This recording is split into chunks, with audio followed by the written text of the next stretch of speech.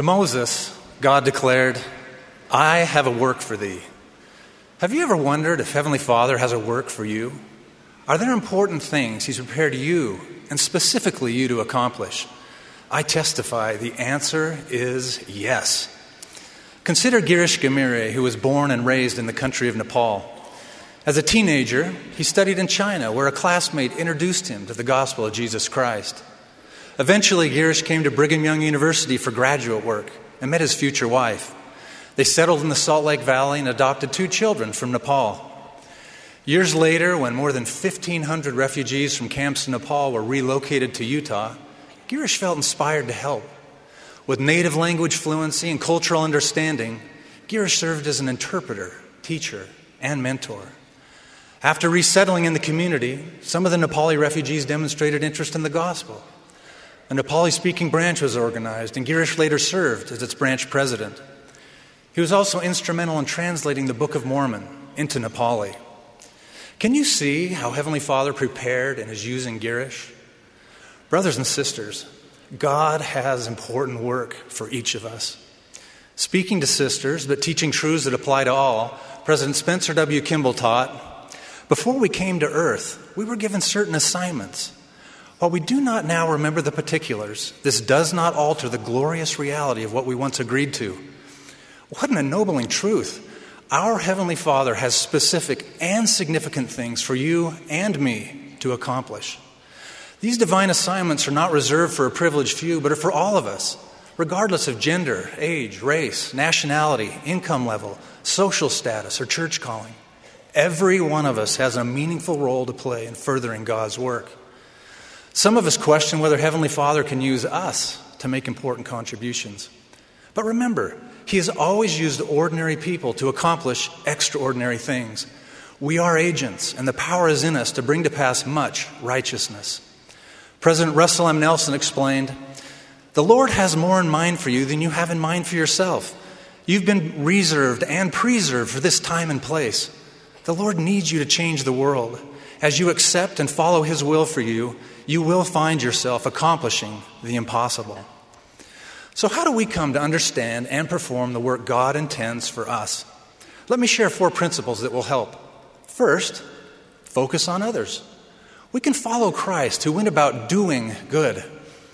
After returning from a full-time mission, I missed the daily purpose I'd enjoyed. Clearly, I needed to keep my covenants, get an education, start a family, and earn a living. But I wondered if there was something more, or even special, that the Lord wanted me to do. After pondering for several months, I came across this verse: "If you desire, you shall be the means of doing much good in this generation." The Spirit helped me understand that the primary purpose of divine assignments is to bless others and to do much good. We can approach decision points in our lives, like what to study, what to do for work, or where to live, in the context of helping others. One family moved to a new city. Instead of finding a home in an affluent neighborhood, they felt impressed to locate to an area with considerable social and economic needs.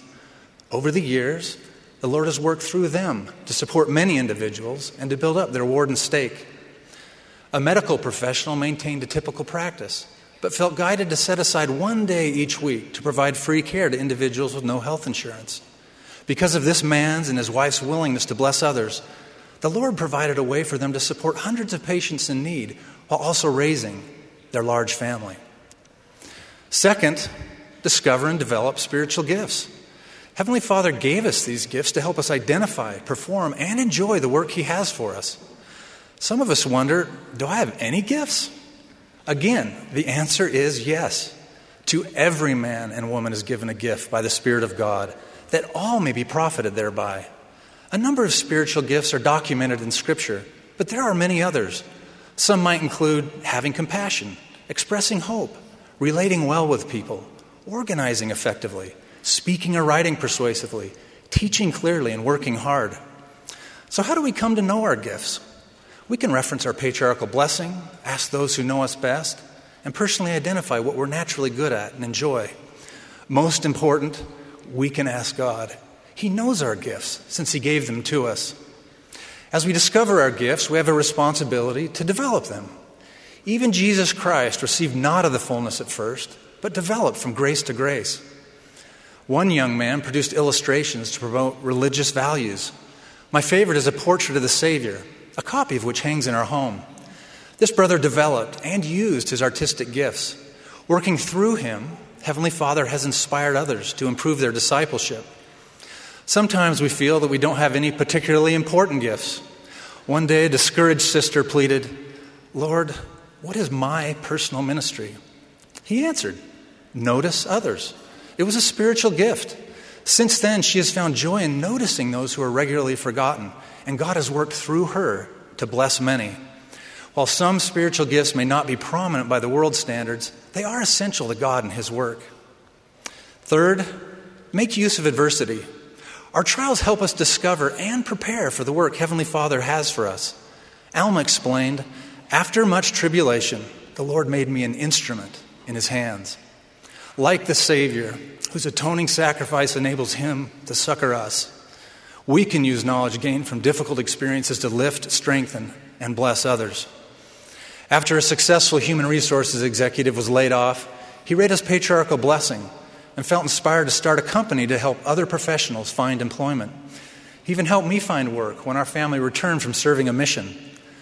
The Lord used his trial as a stepping stone to bless others while providing him with a more meaningful career. A young couple experienced a stillborn birth.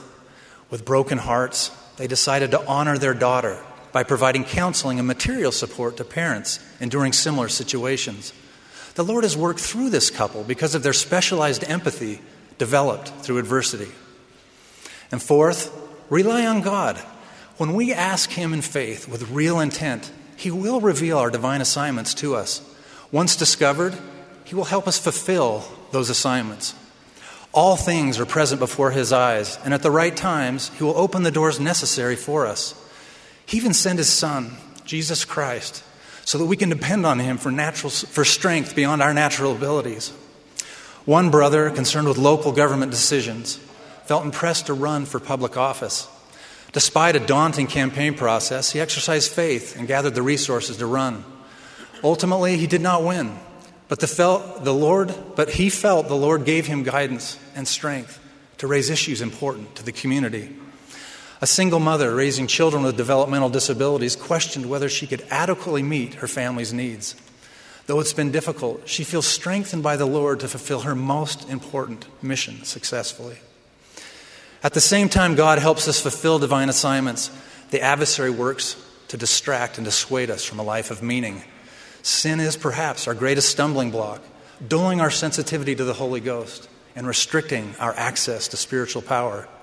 To perform the work Heavenly Father has for us, we must strive to be clean. Are we living in such a way that God can work through us? Satan also seeks to distract us with less important matters. The Lord warned an early church leader, "Your mind has been on the things of the earth more than on the things of me and the ministry whereunto you have been called." Are we so preoccupied with worldly things that we're diverted from our divine assignments? In addition, Satan discourages us with feelings of inadequacy. He makes our work appear too difficult or intimidating. However, we can trust God. He loves us. He wants us to succeed. He doth go before us. He will be with us. He will not fail us. Satan may also coax us to view our work as less valuable than the work assigned to others. But every assignment from God is important, and we will find fulfillment as we glory in that which the Lord hath commanded us. As God works through us, the adversary may tempt us to take credit for any accomplishments. However, we can emulate the Savior's humility by deflecting personal praise and glorifying the Father. When a reporter tried to recognize Mother Teresa for her life's mission to help the poor, she retorted, "It's God's work. I'm like a pencil in His hand. He does the thinking. He does the writing. The pencil has nothing to do with it. The pencil has only to be allowed to be used." My brothers and sisters, I invite each of us to yield ourselves unto God as instruments of righteousness. Yielding ourselves involves letting Him know we want to be of use, seeking His direction, and accessing His strength. As always, we can look to Jesus Christ, our perfect example. In the pre-earth life, Heavenly Father asked, "Whom shall I send?" And Jesus answered, "Here am I, send me." Jesus Christ accepted, prepared for, and performed His preordained role as our Savior and Redeemer. He did the Father's will and completed his divine assignments. As we follow Christ's example and yield ourselves to God, I testify that he will also use us to further his work and to bless others. In the name of Jesus Christ, amen.